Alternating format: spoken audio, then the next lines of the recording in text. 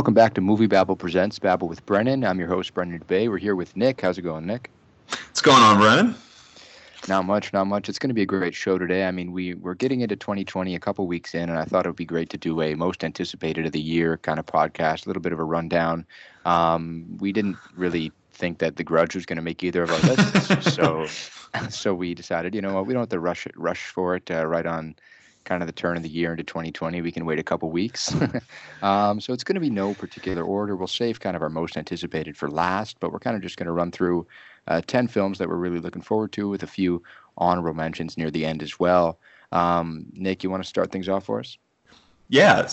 So weirdly enough, my first movie doesn't have a title. Right now it's billed as Untitled Leila Neugebauer Project. I think that's how you say her last name. But she is a longtime playwright. She's worked with Kenneth Lonergan a lot on the stage and whatnot, so a lot of pedigree there. This is a movie coming from A24, and I think it's a massively important movie for them because it's starring Jennifer Lawrence in kind of her return to the screen because she hasn't really filmed anything in a really long time. I mean, we had Dark Phoenix come out this last year, but there was so many reshoots and stuff like that. That movie it took forever, and so she really hasn't. I think it was actually she took a year off from like working on any projects, kind of like deal with like whatever she wanted to deal with, and I think that was probably good for her because I feel like there's a moment in there where where we kind of all just turned on Jennifer Lawrence. I felt kind of bad because I mean a lot of like her personal stuff was just all over the news and everything. It just felt like I don't know. It was a really bad wave of press and just things going on in her life, and you can kind of see that from the last couple movies that she made. I mean, Mother and Red Sparrow are just very angry movies, and they're just.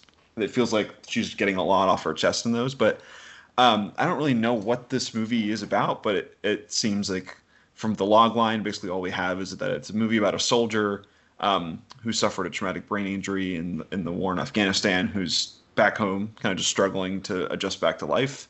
And it stars Jennifer Lawrence and Brian Tyree Henry. So just two really good people to put in your movie. Yeah, I don't really know what this is about, but at this point, you got to trust A24, and they just have a really good picker for things. And it's first-time writer, first-time director on the screen. They have a way of getting really important and thoughtful voices on screen. So besides that, I don't really know anything about this movie, but I would bet money on it that's going to be really great for them. Yeah, I mean that's definitely going to be a big one for Jennifer Lawrence. I think that's going to be a huge return, and I mean she's got the star power, obviously. And I agree with you. I feel bad for kind of what happened to her. I think that we just got so much of her in such a short amount of time, and it seemed like people just I don't know they just kind of love to hate her for a little bit. But I mean she's such a talent, and it's going to be great to see her back in a good role. Yeah, and it's so true though. I feel like we did really get inundated for a while, and it seems like people just kind of were. It was like one of those things where she's just so popular that everyone just started just getting like just turning on her for that. But yeah, 2020 is gonna be a big year for her because she has this, and she's also starring in the next Adam McKay movie called Bad Blood, which is based off of Elizabeth Holmes and the Theranos debacle. There's a really good HBO documentary on that called The Inventor: Out for Blood in Silicon Valley, which I saw back at Sundance last year. So yeah, that's a great role for her. It's probably like the most perfect casting you can do. But yeah, she's coming back big time in 2020, and I think this movie is going to be a really special, just probably smaller budget, and a lot of just showing how good Jennifer Lawrence is as an actress because she's just really great. I think we've kind of forgotten that in the past couple of years. Yeah, I really like that. I think it's important for actors and actresses just to kind of tone it back sometimes and do a smaller film and really just focus on their strengths. And this seems like it's really going to play to her strengths. So that's a pretty good first pick there. I'll jump into mine now. It's Da 5 Bloods. It's a Spike Lee film. His first one since obviously Black Klansman in 2018, and this is big because it's a Netflix film. They're coming out big. I mean, they got Spike Lee, they got a David Fincher film coming out this year as well. But this is a pretty interesting one. It's kind of billed as an epic war drama. It's about four African American Vietnam vets. They returned to Vietnam in search of the remains of one of their fallen squad leaders. It's a war epic, and apparently this film might be well over 2.5 hours. So that's a pretty interesting thing. I always love when films are billed as epics and they just have these gargantuan run times, and it seems like it might be similar to Scorsese's Irishman with kind of the Netflix deals. Maybe Spike Lee couldn't have gotten this film to be this long with another studio. Who knows? But you have a pretty good cast here. Chadwick Boseman's in this film. Paul Walter Hauser's in this film. Jonathan Majors is in this film. Giancarlo Esposito is in this film. You have a great cast there. I'm really looking forward to it. So that's The Five Bloods. I don't know when it's coming out. They don't quite have a set release date yet, but it is going to be later on this year, and it'll probably be playing for some awards as well. Yeah, my bet is that's definitely the same with the Untitled Jennifer Lawrence movie.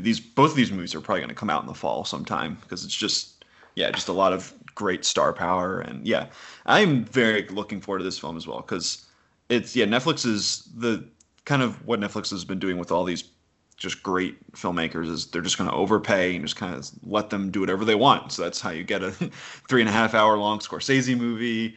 And all these things. That's how Marriage Story gets all these great stars and the budget that it has. So yeah, it's at this point, whenever there's a big name going to Netflix, I get really excited because they have a lot of shit. And I think in my worst of the year column that I wrote, that like a third of the movies were Netflix originals. They make so many bad movies, but when they have like when you see someone like Spike Lee show up on the service, that's something that you gotta look out for because it's probably going to be something at least that's wildly interesting.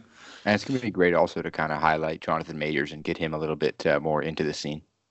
Yeah, and he's like I've said earlier, like on other pods, his performance in The Last Black Man in San Francisco was probably my favorite of the year, at least on the male side of everything.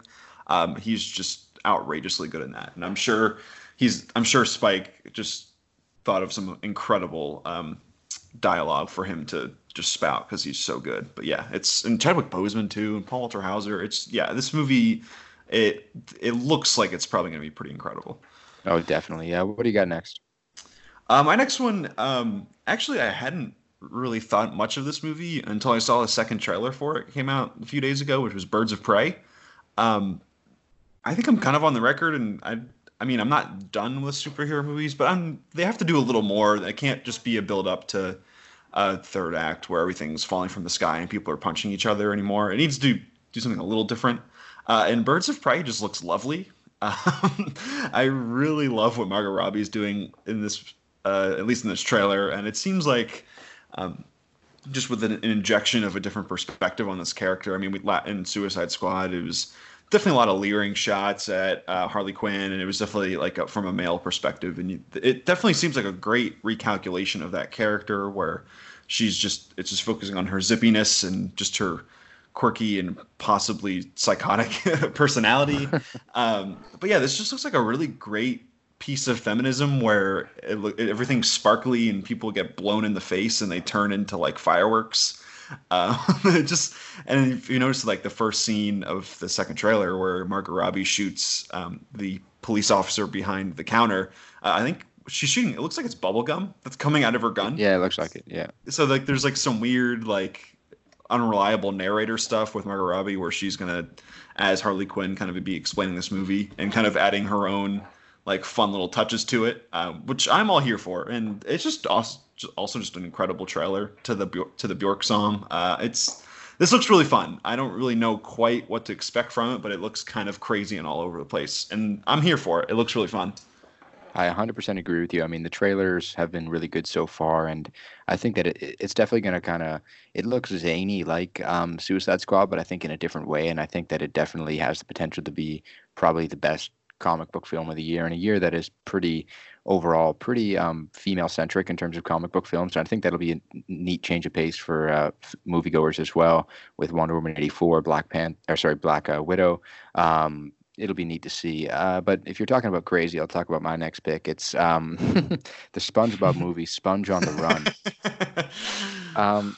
I'm saying this because you can't go wrong. I mean, you got Keanu Reeves is in there. I mean, Hans Zimmer is the composer for this film, and it's SpongeBob, man. This is going to be a fun film, a good time. I mean, I think this is probably one of the most guaranteed enjoyable films of the year.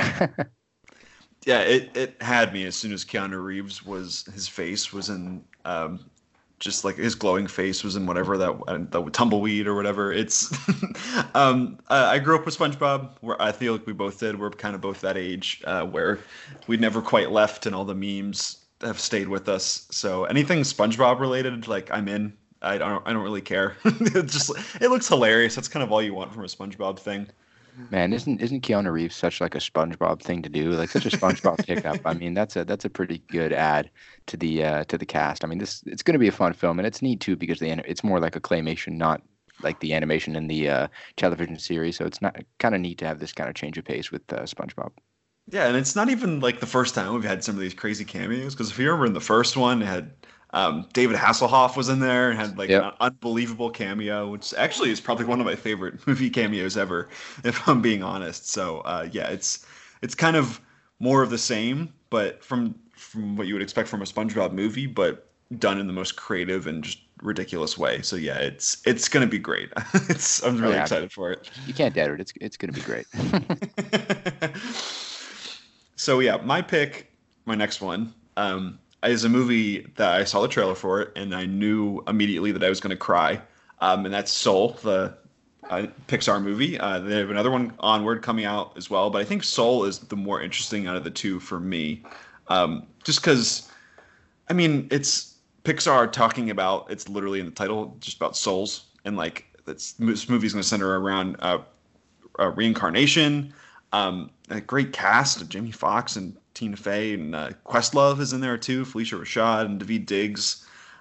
Basically, it's just about a jazz musician who he basically just falls down into like what are those? He falls down in a hole in the street, and basically he's dead.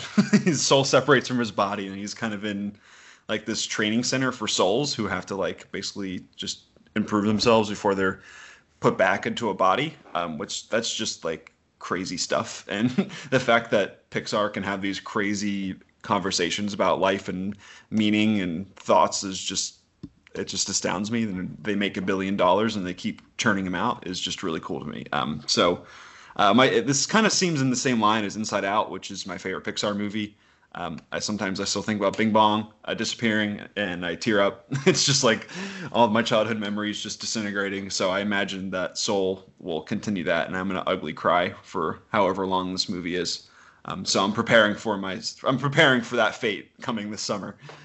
Honestly, I think that Pete Docter as well. He's obviously the director, writer, director on this film, and in my opinion, he hasn't missed a mark in his career. I think he's been absolutely phenomenal. I mean, he did Inside Out, he did Up, I believe he did the first Monsters Inc., if I'm not mistaken, and he also helped write the screenplay for the first Toy Story, which he was Academy nominated for. I mean, this is the best guy at Pixar right now, and I think he's the new kind of head of Pixar. And he's the perfect guy to be in that position. He's just a phenomenal filmmaker, and I'm so excited for this. I agree with you. It's gonna be good. Yeah, he's been involved in just about like all of their incredible stuff in one way or another. Or it's Toy Story, Wall-E, Incredibles. Like, yeah, he's when you see him involved in something at Pixar, you know it's probably going to be really great. So it's just like the beginning of the movie. It seems like it's really capturing a little just piece of culture with Jamie Foxx in the city, just as a jazz musician. It's tackling something a little different than what we normally see in a lot of kids movies. So I can't wait. It's gonna be really great, and be there just I'm gonna be just a mess afterwards. So All right, it's I gonna be need to. fun. Yeah, it's gonna be brutal, but I can't wait for it. I'm all here for it. He's great. I'll kind of keep in the same vein. My next one is Onward. That's the other Pixar film. It comes out in March. This one looks pretty interesting. I think that obviously out of the two, I think Soul seems like it's gonna be set up to hit you a little bit harder, but I'm kind of anticipating that Onward's gonna probably have some moments in there that will take some people by surprise and really just kind of be a sweet film. And I mean, you got Tom Holland and Chris Pratt in there voicing the two leads. Octavia Spencer's in this film as well. It looks pretty interesting. I mean, obviously it's an urban fantasy. It's about like troll type characters. They use magic. They live in this kind of magic world, and I think that it's going to be a cool family film, a cool family dynamic, and a cool kind of brotherhood story. But I gotta throw this in there because I always love to see new original Pixar films. I know they haven't quite been up to par this last decade. I mean, there have been some phenomenal ones, but I think they've missed their mark a couple times. But for the most part, they're always pretty solid, and I'm really excited this year just because of obviously Soul and Onward. That's two original films, and that's what we want to see from Pixar, right? I mean, it's great to see all these franchises come back many years after their predecessors, but it's always great to see a Pixar original. Yeah, and I can't remember when it happened, but there was some conference where they were discussing their outlook in the years to come, and it seemed like after they had come out with Incredibles 2 and Toy Story 4, they were going to start pivoting towards more original stuff, which I'm all for. I mean, some of them don't work. I don't really love Brave. The Good Dinosaur. I mean, there was a lot of production issues with that, but that's also another one that I'm not totally in love with. But yeah, I'm actually really interested in Onward just because there's part of that where it's like a road trip movie, but there's also like they're looking for their dad, if I remember correctly, and he's like Yeah. half of his body is there, so it's just like the waist down, which is just a very strange image to put in a kids movie. I think this movie is there's a lot of window dressing with all the fun kind of dwarf and all these fantastical things that they're kind of dressing up this world with, but I think there's definitely something more to this, and I think a lot of heart there that I think will kind of cut at us cynical older people. I think Onward is. I don't know if it's going to do really well at the box office, but I think there's a lot there, and it could be really fascinating. No, for sure. I definitely agree there. But yeah, my next movie is one that I don't really know anything about, and that's Dune. So I know a lot of people have read the books and saw the David Lynch movie, and I've done neither. I don't really know anything about Dune. I just know that there's the big thing in this universe is spice, which kind of just extends human life and does all these crazy things for people. And there's like big giant sandworms out there that are just really cool Leviathan-like monsters. But the reason that I'm just really fascinated in this movie is because it's directed by Denis Villeneuve, who's just probably the best science fiction person just out there. Maybe Alex Garland has something to say about that as well. But yeah, it's Blade Runner 2049, Arrival, just all these incredible things, and even back to stuff like Prisoners and Sicario and Incendies. Like Denis Villeneuve is just top notch, and he's in my book he's never made anything that's less than really really great. But yeah, you have this incredible cast with people like Chalamet and Rebecca Ferguson, Oscar Isaac, Josh Brolin, Stellan Skarsgård, Dave Bautista, Zendaya.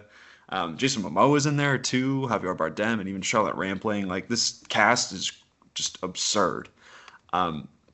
And it seems like, from what I've gathered from doing research and whatnot, this is part one of two because I think the book is two parts as well. So I'm hoping that this movie is really great, but I also hope that it does really well at the box office so we can get that part two.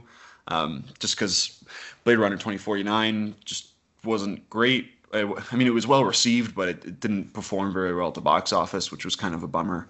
But yeah, I'm really hoping for the best for Dune on all fronts because I think Denis Villeneuve is probably the perfect guy to direct this material. Yeah, Denny is he's doing Canada proud. He's doing us proud up here. What a talent. I mean, he's so good. He's so good.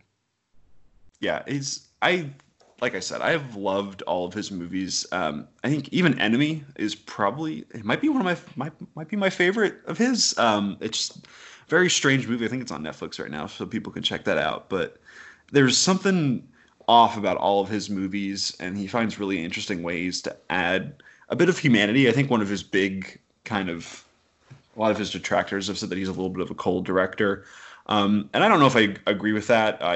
Arrival is probably like one of the most heartfelt, like emotional things I saw this past decade. So he's definitely capable of that, and I mean, he's this great cast. I think this movie, from what I understand, if the source material is that great, then he's probably going to get the best stuff out of it. So I can't wait. And he's been working on this movie for a really long time, so I can imagine that he's bringing his A game on this one. No, definitely, and I'm really looking forward to that one as well. It's going to be great. The next one on the list here, it's another kind of big blockbuster, No Time to Die. Obviously, it's the last Daniel Craig Bond film, the 25th installment in the James Bond franchise. Cary Fukunaga is directing this film, but what kind of intrigues me is obviously you got a great cast for a big blockbuster like this. I mean, Rami Malek's in the villain role. I think that's a great villain. I think he's going to make for a great villain. Naomi Harris is in this film. Anna de Armas, kind of coming off some Knives Out fame, is in this film. Christoph Waltz returns again. Jeffrey Wright's in this movie. You got a pretty solid cast all around here. It's pretty entertaining. I think it's going to be great. Spectre obviously was a little bit of a miss in my book, but I love Skyfall. But it's great to get a new director on board to kind of change the image of this franchise a little bit. I know Daniel Craig seems like he's kind of sick and tired of it, but I hope that he I hope that he gives us one last kick. And Phoebe Waller-Bridge, who created Fleabag, she's one of the writers for this film, and I think that is quite intriguing. I mean, if you turn on any award show this past 12 months, her name's all over them. So I think that was a great pickup for this film. Yeah, no doubt. I think Cary Fukunaga, I think, is a really interesting director. I loved the first season of True Detective, which you basically just saw all the way through. I think it's fantastic. There's one bit of news that kind of concerned me about this movie, where they said he was like late to set because he was playing video games or something like that. I don't really know how true that is, but that just made me a little nervous. I think Daniel Craig, I think he also broke his ankle at one point during shooting of this movie, but. Anyway, yeah, I think this is really fascinating. I think it has a chance to be really, really fun. Nice, just kind of like a curtain call or a nice like salutation to Daniel Craig as Bond as he kind of closes out here. I hope his paycheck was really nice because that's probably what he was hoping for when he was doing all this arguing and kind of complaining about the Bond role. But yeah, this movie looks really fun. I'm a little nervous that it's going to be like 5 movies in one because it seems like there's just so much going on. You have whatever Malik is doing, and then you have Léa Seydoux, and then you have the woman 00 coming in. I forget her name, but I know she's from Captain Marvel, also in the picture as well. It seems like there's a lot of pieces that this movie's trying to like fit together. But like I said, I do trust Cary Fukunaga, and I think having that Fleabag influence as well is really important for this kind of movie. So we'll see. I'm really interested. What's your favorite Craig Bond film? I think it's ooh. I was gonna say Skyfall there for a second, but I really love Casino Royale. I mean, I think it's definitely between those two, right? Because I still don't understand what happened in Quantum of Solace.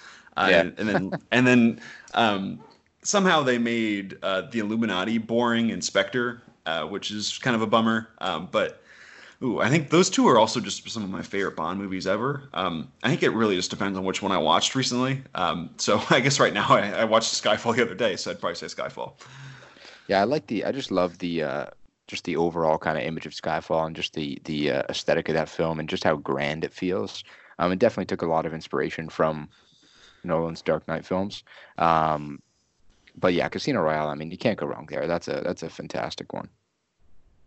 Yeah, No Time to Die looks like it'll be a lot of fun. It looks from the trailer, it looks like Daniel Craig is really trying, which is kind of like he kind of felt like he was on autopilot in Spectre a little bit. So hopefully he's there, and I love him as an actor, and he was amazing in Knives Out. So if he's if he's dialed in, then I'm sure it'll be watchable in some way. For sure. But yeah, I think we'll go on to my next one, which is one of my more anticipated of the year. It's The Last Duel. So this is a really interesting movie. So it's Ridley Scott directing it, and this is on the script for this one is Affleck and Damon. So this is the first time that they've written a script together since Good Will Hunting, which is really cool. And they also brought in Nicole Holofcener, who wrote Can You Ever Forgive Me and a bunch of other really good stuff. She's probably one of the better women screenwriters right now. I think her work is tremendous. But it makes sense that they brought her on because the story is about basically just back in medieval-ish times, 1400s, something like that. 2 friends, supposedly Damon and Affleck are playing these 2 friends. One goes off to war, comes back and accuses the other one of raping the other one's wife. No one believes the wife at all. So the soldier goes to the King of France, basically to undo a decision made by the Count, which said like, oh yeah, they were like one of the guys did nothing wrong. And so the King of France is like, all right, well, we're going to settle this by having a duel between these two. So yeah, it's a lot of going back and forth between these 2 people and who do we believe. And I think that's just a really poignant way to kind of discuss this kind of material. And I think it's really smart that I forget what podcast Damon was talking on, but he mentioned how they brought on Nicole Holofcener to kind of flesh out and the women part of this all. So it wasn't just like three men, him, like Damon Affleck and Ridley Scott kind of discussing this topic. So I think it's very admirable on their parts to do that. But yeah, it's Matt Damon and Affleck starring and writing in a movie. Like, you really can't get much more than that. Yeah, no, that's one I'm looking forward to as well. That would have been on my list. That's a really intriguing piece there. The next one I have is The Woman in the Window, based off the novel of the same name that came out pretty recently. It's starring Amy Adams. That's pretty much the reason I have this on here. I mean, she's phenomenal. Joe Wright's the director of this film, and he's not a bad director. He hasn't done a ton lately. I mean, he did The Darkest Hour a couple years ago with Gary Oldman, but he brings back Gary Oldman for this film. You also got Jennifer Jason Leigh, Julianne Moore. So you got a pretty strong overall cast here. Brian Tyree Henry's in this film. Tracy Letts is in this film as well. But that's a film I'm really looking forward to. And I wanted to avoid the trailer, but I was in the theater and it played, so I was like, yeah, whatever, let's just watch it. And because I know the basic premise. I mean, it's a woman. She has kind of a fear of kind of going outside, being in public places. So she just stays in her house. It's kind of built as a psychological thriller. So I hope they really do deliver on that part. But it's Amy Adams. So I mean, I'm looking forward to it. Yeah, I'm there too. Amy Adams is just tremendous. I love her and everything, and she makes everything better. I can't tell if this movie's going to be like schlock or really, really good. So it could definitely be awful. It could be really bad, but like in a really entertainingly bad way. So, I mean, either way, I think we win in my book. But yeah, this could be really fun. This could be like one of those weird middle of summer things that comes out of nowhere, and everyone's like, "What the fuck is this?" Yeah, no, I hope it delivers. But either way, I mean, she can do no wrong for the most part. It's just let's hope everything around her is up to par. Yeah, she's never been the problem in any movie that she's been in. That's for sure. Oh yeah, for sure. What do you got next? So my next one is a little smaller one, but it's The Souvenir Part 2. So The Souvenir, which came out this past year in 2019, and I saw it at Sundance back at the beginning of the year. It's kind of one of those movies where it's very austere, very slow moving. It's about a bad relationship between this film student who's played by Honor Swinton Byrne, Tilda Swinton's daughter, and Tilda Swinton's also in the movie playing her mom. And she has this really bad relationship with this guy Tom Burke, who kind of he plays himself like he's very much more important and like worldly than he really is, because what it turns out is he's a heroin addict.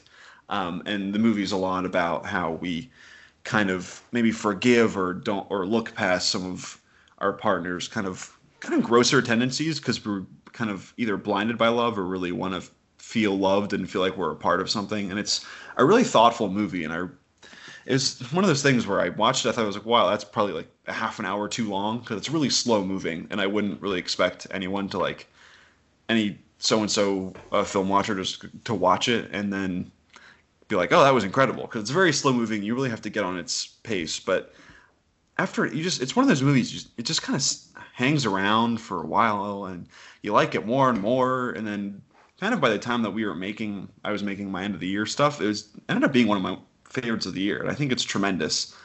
So this is really cool that we get a kind of a continuation of this story, which is, especially since it's another A24 movie, and I mean, how often do we kind of see these things on such a small scale get sequels? I think that's really cool. So I don't really know much about what this movie is. Joanna Hogg is coming back to direct it. Honor Swinton Byrne is back in it as well, and Tilda Swinton is in it as well. It was funny, Robert Pattinson was supposed to be in it at one point, but then his schedules kind of got crossed because he's going to be in Tenet, so that kind of screwed with everything there. But Joe Alwyn, Taylor Swift's Bay, is going to be in this movie.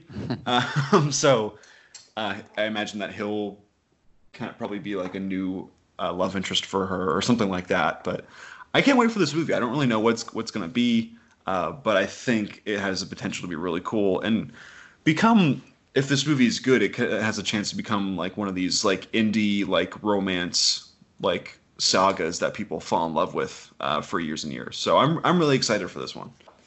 Yeah, I mean the first film was great, so I mean, as you said, it's really neat to see something on this kind of small of a scale branch out into a sequel or maybe into a potential franchise. I think that's a really interesting prospect, and A24 as well. I mean, it's always cool to see that happen. I mean, just you don't see it often, so it's something that should intrigue film fans for sure. The next one I have is Last Night in Soho, The Last Night in Soho, which is Edgar Wright's next film. He obviously did Baby Driver and a bunch of other British films, and he's a fantastic director and writer. He makes some very entertaining films, so I'm looking forward to this one, especially because it's utilizing time travel. I don't know too much about the movie, but I know that you got Thomasin McKenzie and Anya Taylor-Joy in this film as the two leads. I think that's enough to sell the film for me, and with Edgar Wright behind the camera. But I mean, it's going to be neat. Have you really been looking into this film at all? I am really interested in it. I'm not the biggest Edgar Wright fan. I know a lot of people love him. I like a lot of his movies. I don't like Scott Pilgrim versus the World or whatever it's called. I don't like that movie very much. I think a lot of his editing choices, what people think are really fun, I think they're kind of like obnoxious and they get really tiring. But I do love a lot of his movies as well. I think Baby Driver is tremendous. Um, so I mean, sure, great cast, time travel, why not? It could be really fun. It'll be neat, and it's kind of going to be a psychological horror as well. So it's going to kind of dive into a vein that maybe he hasn't jumped into as much as some other areas. So I'm really looking forward to it.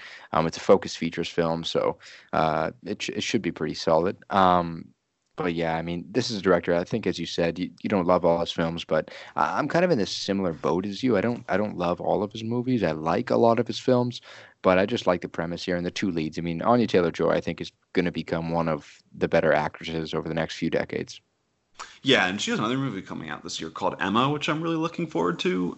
But yeah, she's great. I love everything that she's in. There's absolutely no question there. Definitely, and even Thomasin McKenzie. I mean, she was good in JoJo, and then Leave No Trace the year before. I mean, she's on a little bit of a tear, so it's going to be great to see her also kind of get put out there a little bit more as well. Yeah, she's definitely on the rise, absolutely. But we'll shift to my next one here, which is a movie that I've been looking forward to for a while. It's called The Last Thing He Wanted.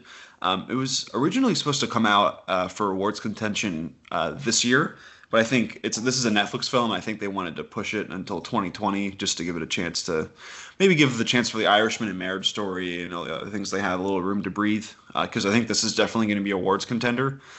So this is directed by and written by Dee Reese, who did Mudbound for Netflix a couple years ago, and it's based off the Joan Didion novel of the same name.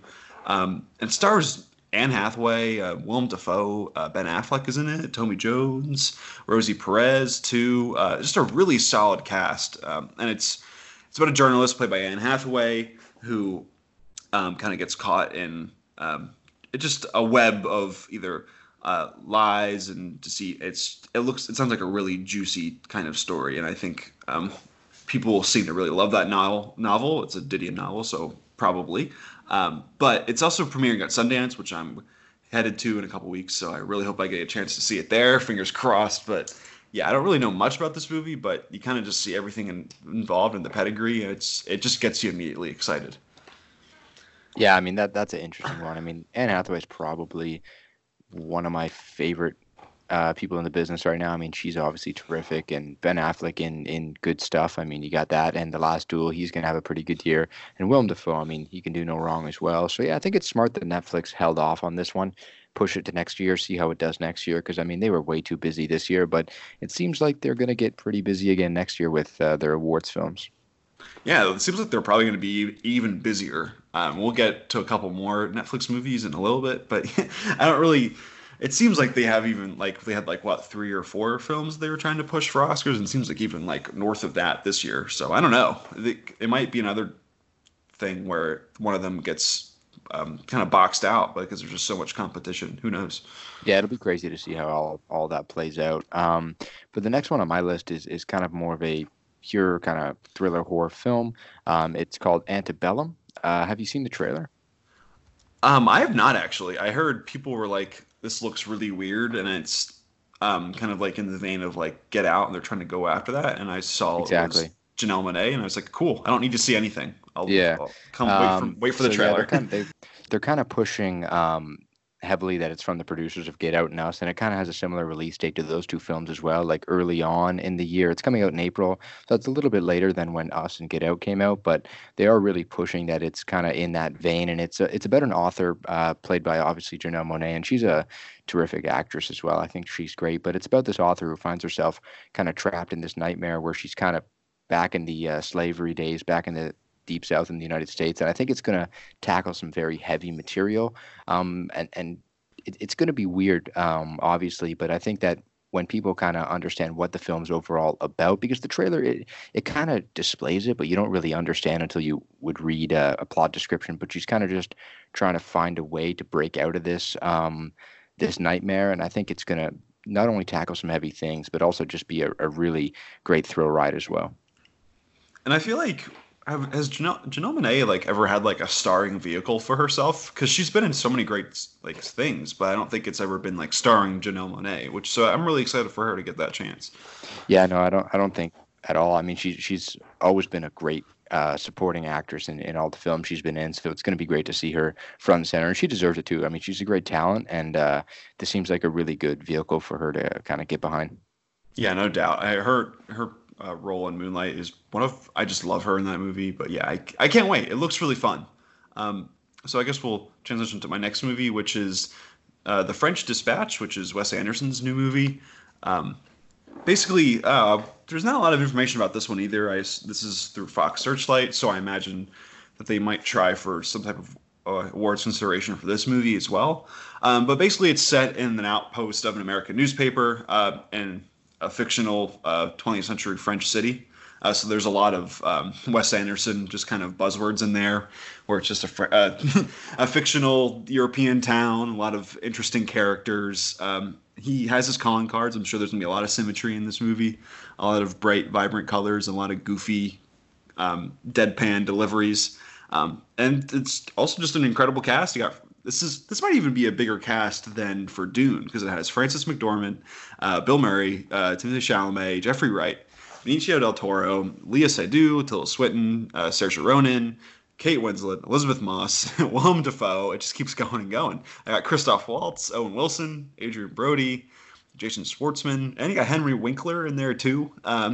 This cast is really stacked, and I imagine just from so many great actors in it. This is like this centers on three storylines. I wonder if it's going to be like some type of like small anthology type of film.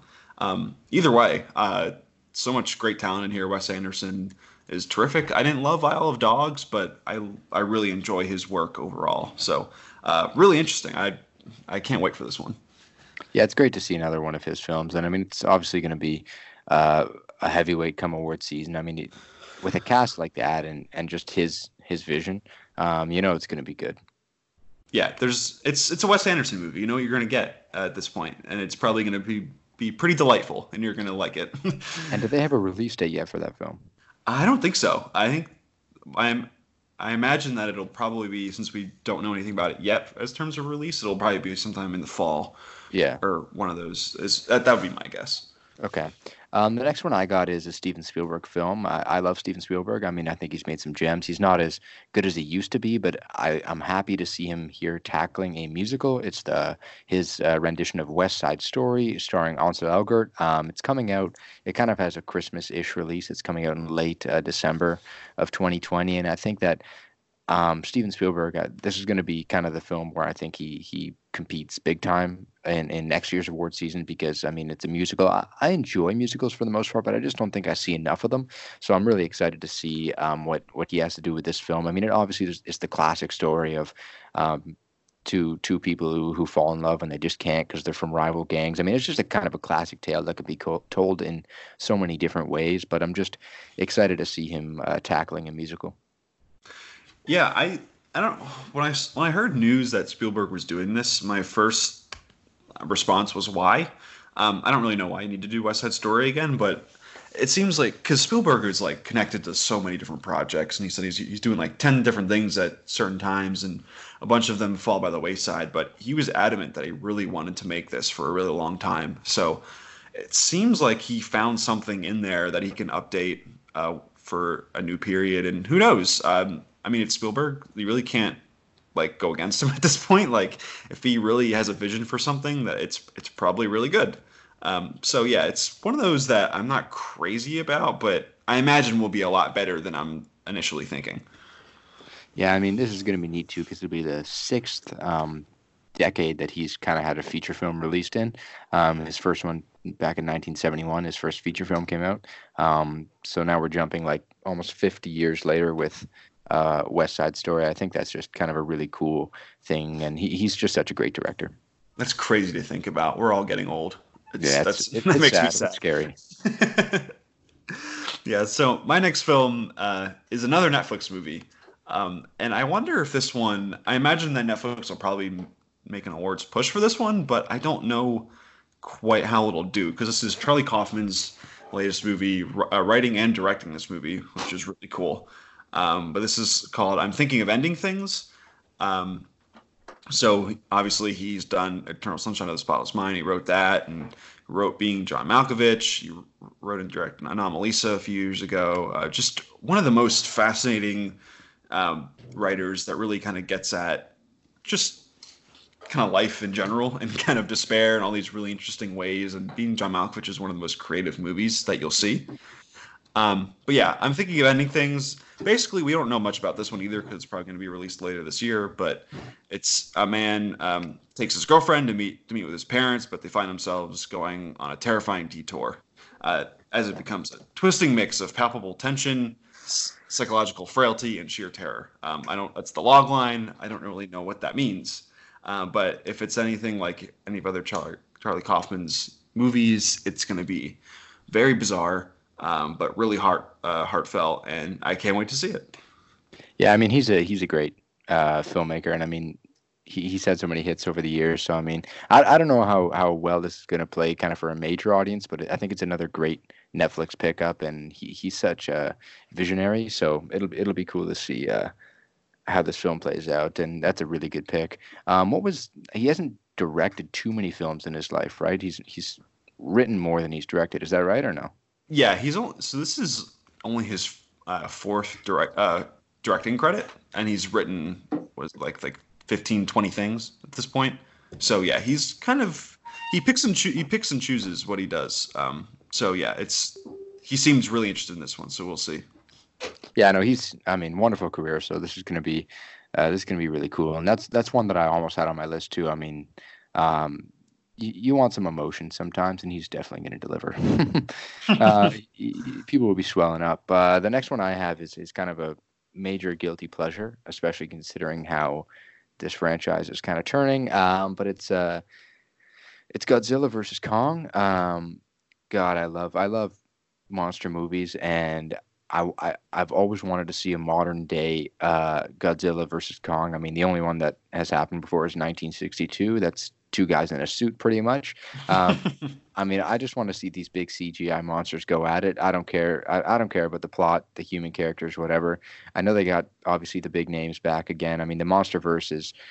There's been some issues with this film as well because after what happened with King of the Monsters this past year, I mean, it didn't do too well at the box office. It made nearly $400 million, but that is not what they want. I mean, it needed to be on par with the first one, and it wasn't. So they decided, let's push this movie back 6 months and let's make it better. That doesn't sound too good, but I don't care. Um, uh, the cast, I mean, Skarsgård's there, Millie Bobby Brown's back. Denai Guerrero is here from Walking Dead. I believe she's in this film, or she was attached to it at one point. Brian Tyree Henry's here. I don't really care though. I mean, it's about Godzilla. It's about King Kong. You just want to see the two big monsters go at it, and I hope they deliver on that. But I mean, I was nervous when they said they were pushing it back to make it better. But even if they said they had to switch 20 directors, this would still be on my list just because of how badly I want to see this happen. So I mean, there you go, Godzilla versus Kong. Yeah, sometimes you just have to see giant CGI monsters wreck each other. Exactly. And like I watched King of Monsters, and everyone kind of hated it, but I thought it was fine. I don't really know. I mean, yeah, like the all the human people are totally useless. But I go to those movies to see monsters kill each other, and it served that purpose. It wasn't great. Definitely not a good movie. I wouldn't say that, but it serves its purpose. So hopefully this movie kind of it's stitched together nicely, and we see something fun because I think there is a lot of good things to come out of a modern day Godzilla and Kong movie. So you never know. King of the Monsters too. I mean, it's kind of weird because yeah, it got panned by critics and most audiences weren't didn't love it that much, but a lot of very loyal fans to the old kaiju Godzilla films absolutely adore it. And I see it online, and I mean, online you never know if that's a big sect of the actual public, but there's a pretty good following with King of the Monsters just based off people who are so loyal to the old kaiju films, which is kind of a weird kind of scenario because I was a fan of some of those older films, but I didn't find myself gushing over King of the Monsters. I enjoyed it for what it was, but I need a good screenplay as well. I need a good story, and it just didn't deliver. But I hope this film is just it's just off the chains. I hope that you eliminate the stupidness with the humans and just kind of let us enjoy something, you know? Yeah, it would be great if it was just a silent movie with just monsters the whole time. That'd probably be. I feel like that's what we've all been kind of secretly hoping for this entire time. So I don't know. I don't know if Yeah, the studio. I don't know if the like studio would allow it to happen, but you never know. put it at around like 80 minutes, 85 minutes. I think that's the perfect length for something like Perfect. that. Maybe That's you'd all be you able to need. cut the budgets a bit. I mean, That's all that'd be I'm wonderful. asking. That'd be great. We I can say green light. I say green light that. Let's do it right now. maybe we can get it in one take too. A one take Yeah, film. that's perfect. We'll bring on Inaritu for that, and he'll help us out. So we're here. We're going to our number ones, right? Are we gonna do some honorable mentions? Yep, number one's coming up. But yeah, we'll throw in some honorable mentions. You want to start there? Yeah, just I'll run through them pretty quickly. One is another A24 movie. I think I just went through their calendar of releases. All of them sounded really interesting to me. So this first one's called False Positive. There's really no information about it, but it's a horror movie written by Alana Glazer for Broad City, which is just fascinating. She also stars in it and also stars Justin Theroux and Pierce Brosnan as well. So don't really know what this movie is, but color me intrigued. I think that's really fascinating. And then another one is another A24 movie, very on brand here on this pod. But another one where I don't really know much about it, but it stars, it's called Come On, Come On, and stars Joaquin Phoenix. So I'm in there. And it's directed by Mike Mills, who directed 20th Century Woman, which is just a delightful, just really thoughtful movie that came out a few years ago. Um, so that's another one. And then my last one is called Annette, and it's directed by Leos Carax or Cara. I don't really know how to say his name, but he directed Holy Motors, which is an art house film that people love, which is one that I've been it's been on my list to see for a really long time. But this is going to be a Prime movie, and it's going to star Marion Cotillard and Adam Driver, and it's a movie entirely in songs. So I don't know quite what that means, but I color me intrigued there as well. That sounds really weird, and I'm here for it. That does sound good. And yeah, Um, that's all I had. yeah, my honorable mentions. I kind of use them to kind of throw out some of the blockbusters. I know I had a couple of the blockbusters in there, but I remember you said you weren't giving up on superhero films, but they need to do more for you. For me, I agree, but I'm not ready to throw them away, so I just threw them all in my honorable mentions. My honorable mentions, I just pretty much have. I got the Eternals because you have a really good cast there, and I think that it's going to be something different. Which is, I think, obviously what we need. I'd love for the MCU to just tone it down, maybe take 2 years off, but they're not doing that. So, I mean, they're going to bring us the Eternals. You got a pretty solid cast for the most part, a huge ensemble. So I hope, I mean, they deliver there. Wonder Woman 84 is another one I threw in there because it looks pretty neat. I didn't dig the trailer, but I mean, Patty Jenkins, good director. The first film was pretty good, and just going to throw it in there. Invisible Man is one that I threw in here. That's a film that the trailer shows way too much. So if you haven't seen the trailer, don't. But obviously, it's The Invisible Man. It's starring Elizabeth Moss, great actress. This thing looks really good, and it looks like it can be fun. It looks like it could be bad as well, but I mean, it looks like it could be a lot of fun because you got a great premise there.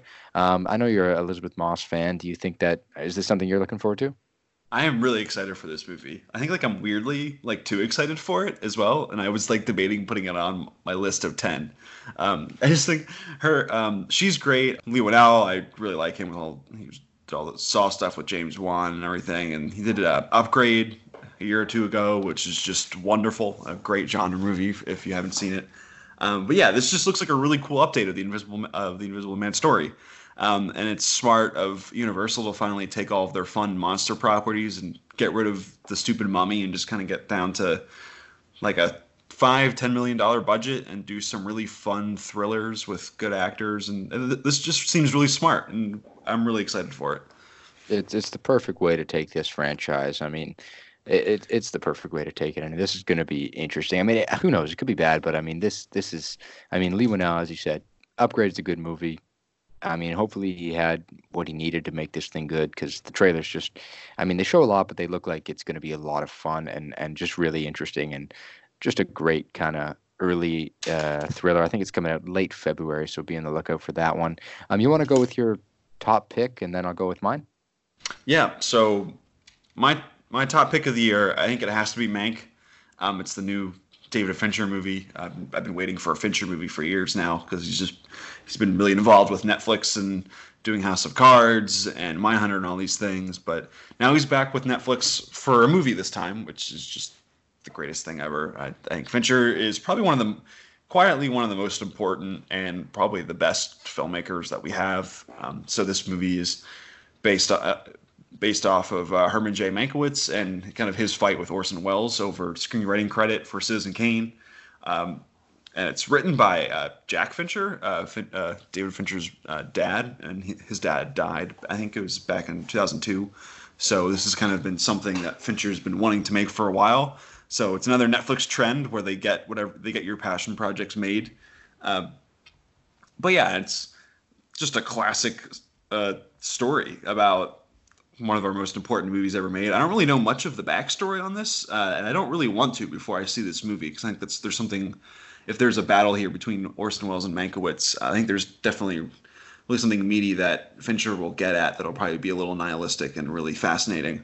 Um, but yeah, we have Tom Burke as Orson Welles. He was the bad boyfriend in The Souvenir that I mentioned before, and that's probably like that's as perfect as you can get for Orson Welles casting. I think Gary Oldman's in this movie as well. Like it's a David Fincher movie. Like what more can you ask for? It sounds incredible. Yeah, and if someone said to me, who's the best, or sorry, if I asked someone who's the best director of this kind of era, this last 20 years, and they said Fincher, I mean, I wouldn't disagree. Like like I'd see their points, I'd understand why, and I could definitely agree with them on many fronts because the talk this year, I mean, you have so many great legends making movies this year, Tarantino, Scorsese, but when that happens, you kind of forget about what else is out there, and it'll be great to see Fincher back next year because he is one of the best of the best in the business. I mean, he's just wonderful. Pretty much all of his filmography. I mean, he's a few kind of misses early in his career, but nothing has been flat out terrible in my opinion. This guy's just phenomenal. So many classics.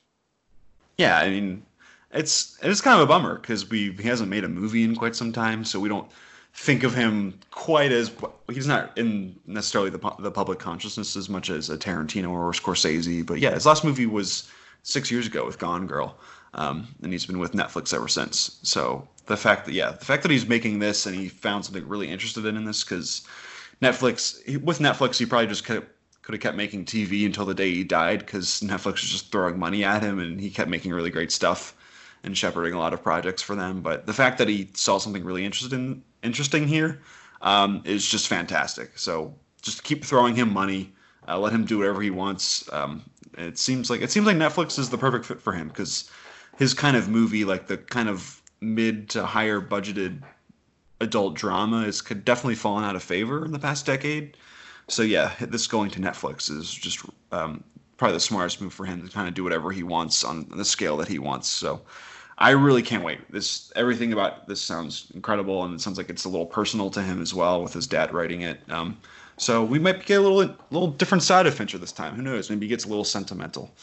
Yeah, I think that's definitely what he's aiming at. I mean, it's great to see that happen. I mean, directors get a little bit older. They do films that maybe a little bit more personal. And I think that's maybe what we'll be seeing with this film. And I think by the time his career is said and done, he'll go down as one of the all-time great directors. Segueing kind of into my top pick, because Mank's a great one. My top pick is also from one of this kind of generation of filmmakers, is top directors. Christopher Nolan's Tenet. Highly anticipated Tenet is coming out this summer. I'm so excited for that film.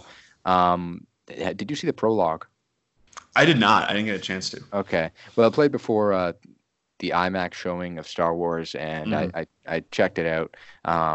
Great prologue, really interesting. John David Washington is starring in this film. He's the lead, and that's great. I mean, I think he's going to be an absolute superstar. Kind of jumping off of Black Klansman a couple years ago, you got him in this major blockbuster. I mean, that's exciting. Robert Pattinson's in this film. Obviously, Michael Caine has returned. He's just kind of a staple with Nolan films. Amish Patel from Yesterday is in this film. That's kind of a neat guy to throw in there. Aaron Taylor Johnson's in this movie, and Elizabeth Debicki is also in this movie. I absolutely loved her in Widows, so I mean, seeing her in a Nolan film is great. I mean, you don't know too much about this movie when you watch the trailer. You know that there's some sort of time travel element involved. It's big scale, big scope. It's pretty much what you've come to know with Christopher Nolan. And I think the budget was released the other day, $205 million. That's his like second highest budgeted film behind The Dark Knight Rises. So I mean, I'm hyped for this movie. So does the prologue kind of like explain anything about this movie? Because I watched this and I was like, yeah, there's some weird time stuff going on. There's loops happening, and within real life, maybe the afterlife is in here somewhere. Does that prologue explain anything or no? Like I'm not going to go through too much of what happens in it, but essentially, John David Washington's character is going through a little mission. He kind of has a mission he's going on, and at the end of the mission, he's talking to somebody, and they pretty much just kind of reveal that what he's looking for hasn't happened yet, and it kind of blows your mind there. It's about a 6-minute prologue, so it was kind of funny. I remember watching the movie in theaters, and you had people kind of because it played before Star Wars, obviously, and you had people come in and they were kind of looking up and they're like, "Are we in the wrong theater?" And they walked out because it seems like you're walking in right into the middle of a movie, right? Because you got this 6-minute scene going on, but no, they don't really explain too much. Which is cool with me. I mean, it'll be neat to kind of just go into this thing blind. I remember Robert Pattinson also read the script a while back, and he said it absolutely blew his mind. And there was rumors that this thing, I mean, there's no runtime released. I doubt it's going to be like well over 3 hours. It's probably going to be in the upper 240s, like Interstellar, and some of his other kind of bigger epics. But I remember there were like rumors that this thing's going to be like 3.5, 4 hours. I don't see that happening, but whatever it is, it's going to be an epic for sure. Yeah, and I'm actually really looking forward to this movie. I'm not the biggest Nolan fan, and maybe the Nolanites on Twitter might get at me for that. That's fine. But I really like all of his movies, but I really struggle saying that I love any of them. Weirdly, I think The Prestige is my favorite Nolan movie.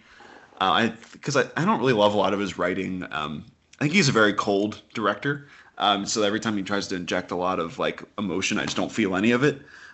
Which is why I'm really excited for Tenet, because this movie looks cold and cynical as hell. So I think this has a chance to be incredible because of all those things. And he's just going headfirst into what he knows best, which is a lot of slick people in suits talking coldly to each other and kind of being surrogates for himself. So I can't wait. This movie looks really cool. You have no quarrels with me on that one. Yeah, you also have, I think you'll like this a lot. I don't know if you know this, but the editor for this film is Jennifer Lame. Beautiful. I love it. Obviously, big Noah Baumbach collaborator. She did, obviously, Marriage Story, Meyerowitz Stories, a couple of his other films, Frances Ha. She's also done Midsummer, Hereditary. Seeing her now jumping into a big blockbuster and becoming the editor for one of Nolan's movies, I mean, that's just cool as well. Yeah, I mean, it's kind of, we're at the point now where like all these like time stuff and the crazy Hans Zimmer score and everything, like you can kind of like parody a lot of what Nolan does, but a lot of it just works, man. He's got a really thoughtful, just crazy creative mind. I mean, sometimes it doesn't always work, but I mean, there's a reason why he's one of the few guys, or basically the only guy, who gets these crazy budgets to kind of make these crazy new, never before seen stories. He has a really interesting way of creating all of his movies, and seeing every time you see them, you see something you've never seen before. Like a lot of this movie looks practical, which is really cool considering so much stuff is just going in reverse while other things are going forward. I don't know how you film that, but yeah, it's he's one of a kind for better or for worse. And I mean, obviously, it seems kind of relevant too. I mean, not to be too touchy on anything, but I mean, the film's about a guy that's going to prevent World War III. So, There you uh, go. We're on the memes. I mean, but I mean, yeah, you're right. I mean, he's a director that's committed to film. I mean, he shoots on film. He shoots in IMAX, 35 millimeter, 70 millimeter. He does what he does, and he's very committed to it. And whether you like him or not, as a big film person, I think that you can admire the fact that he's one of the only directors that can just sell a movie based off his name. Like, I mean, there probably aren't too many other directors that take this same premise could make the money that he's going to make with this film, presumably. Because I mean, you just look at his filmography, and he just makes so much money off films that otherwise would probably be bombs. Yeah, it's really true. I really the only people you can think of that can sell movies off their name is probably Tarantino at this point. Like even Scorsese, like Silence did nothing a few years ago. Mm. Um, Maybe Jordan Peele after he gets a few more movies under his belt because he seems like he's kind of poised to be that next auteur that everyone knows. But yeah, it's basically him. I mean, especially on his scale, because who else is getting $200 million to create some weird creation that no one's ever seen before. Like it's incredibly unprecedented, which is why I can't wait. I haven't read. I don't love all his movies, but you see a Nolan movie and it's not quite it's nothing like you've never seen before. That's for sure. Definitely.